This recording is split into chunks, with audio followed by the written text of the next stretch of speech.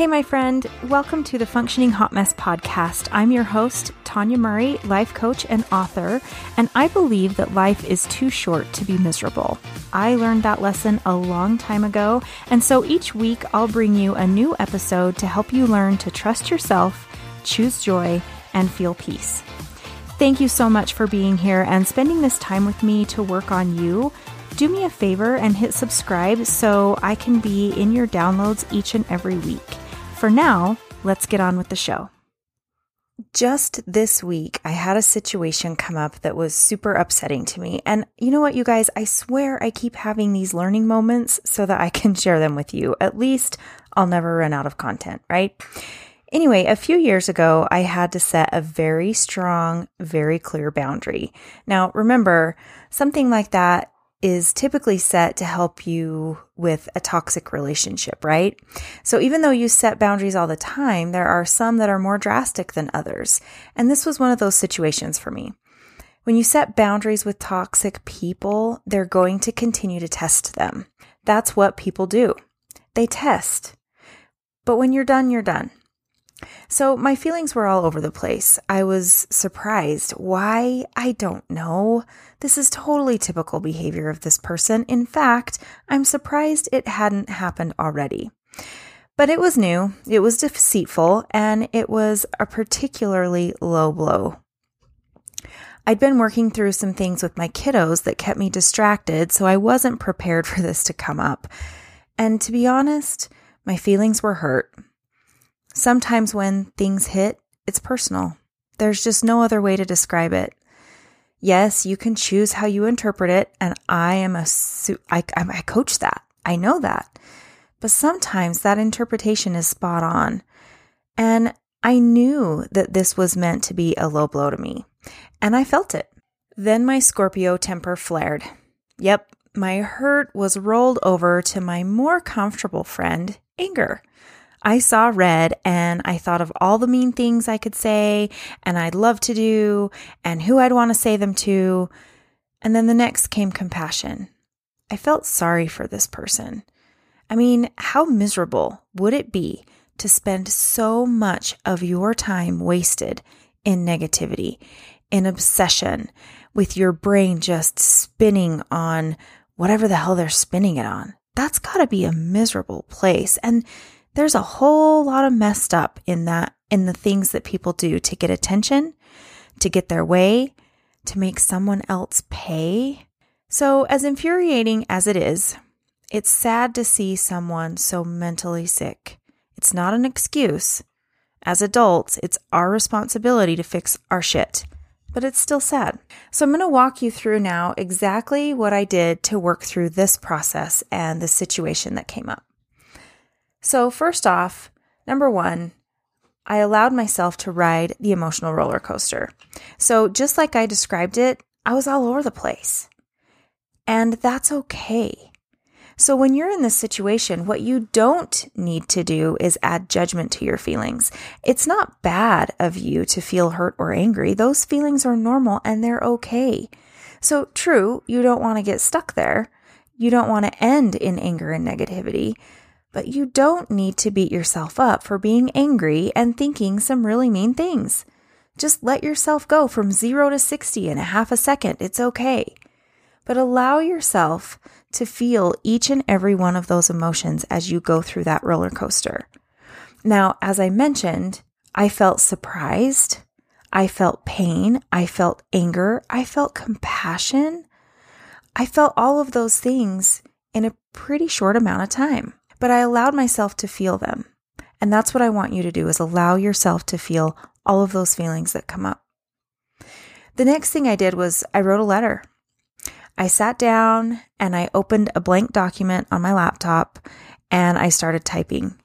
Let me just clarify. I didn't open an email that I could accidentally hit send. That would not be cool. You cannot bring that back. So I just opened a regular Word document on my computer and started typing, knowing full well that most likely I wasn't going to send this letter. And even if I did, that this was just going to be my very rough draft, right? Like I was going to go back and edit it and rethink it, but I just needed to get all of those thoughts out. So I wrote a letter. I actually wrote a couple of letters. Write down everything. Then you can cut things out. You can copy and paste it where it needs to go.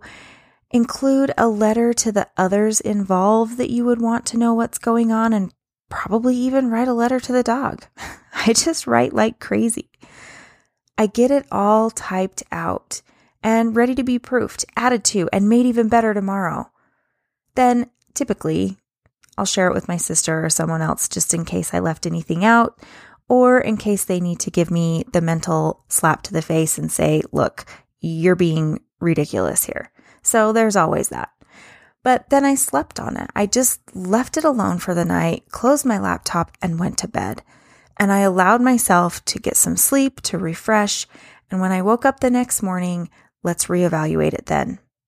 So that was my next step. The next morning, I got up and I actually journaled about it. I didn't write all of the things that I had written in the letter. I wrote how I was feeling now in that moment.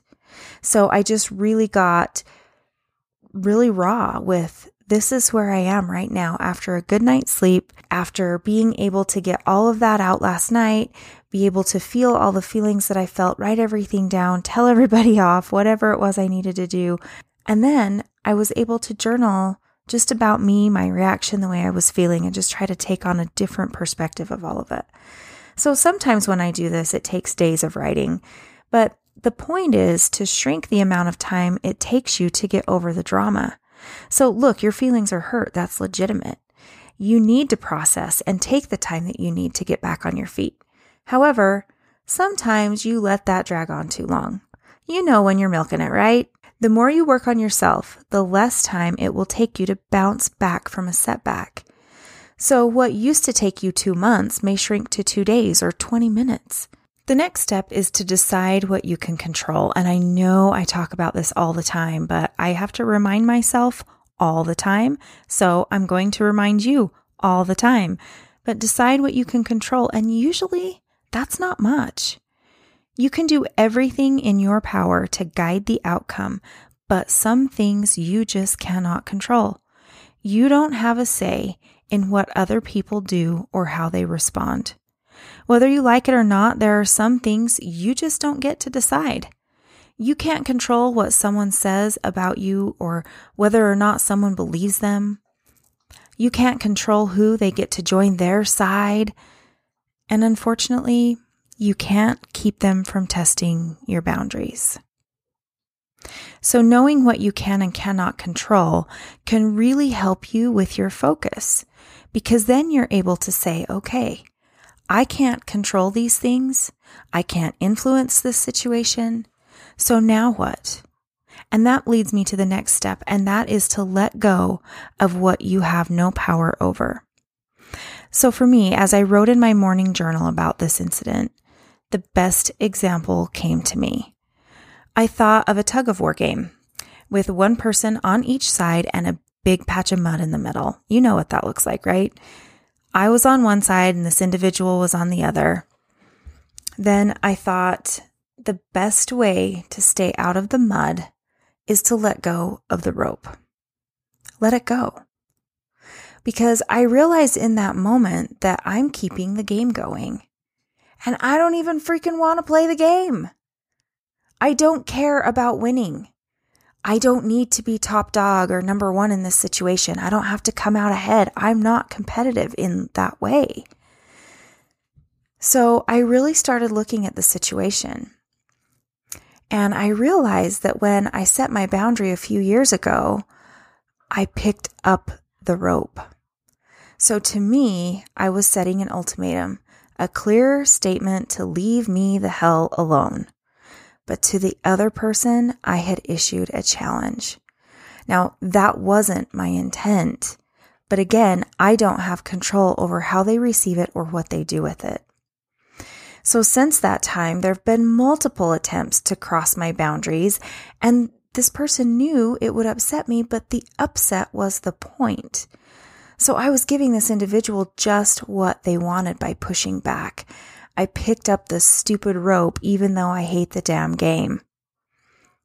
So by realizing that, I just needed to let go of the rope. And I was able to look at the situation from a different angle. So I was able to say, how do I do that? What does it look like? The thing is, 2 years ago, I needed to set that boundary. I still need it, and I will keep it, but it looks differently now. This person will still remain blocked on my phone and all of my social media accounts. This individual will not be allowed in my home or at my office. All that stuff is going to remain.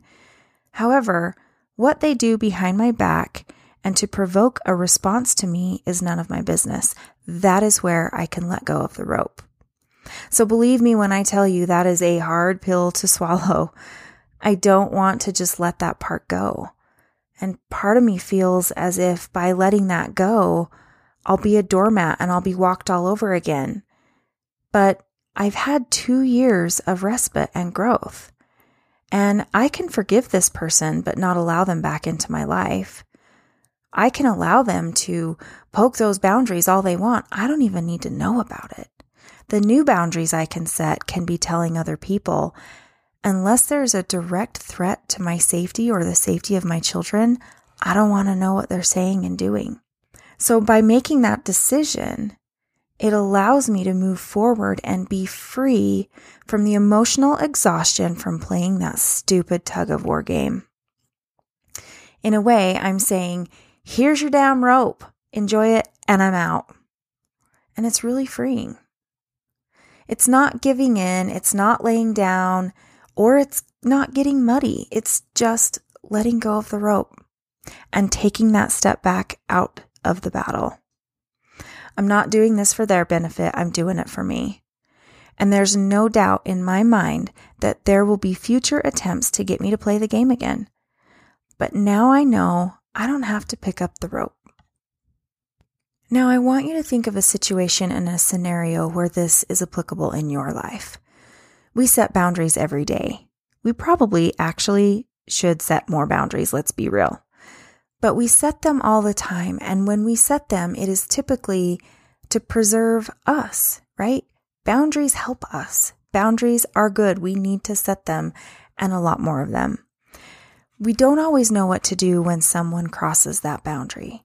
And we do understand that if we let them have an inch, they'll take a mile, right?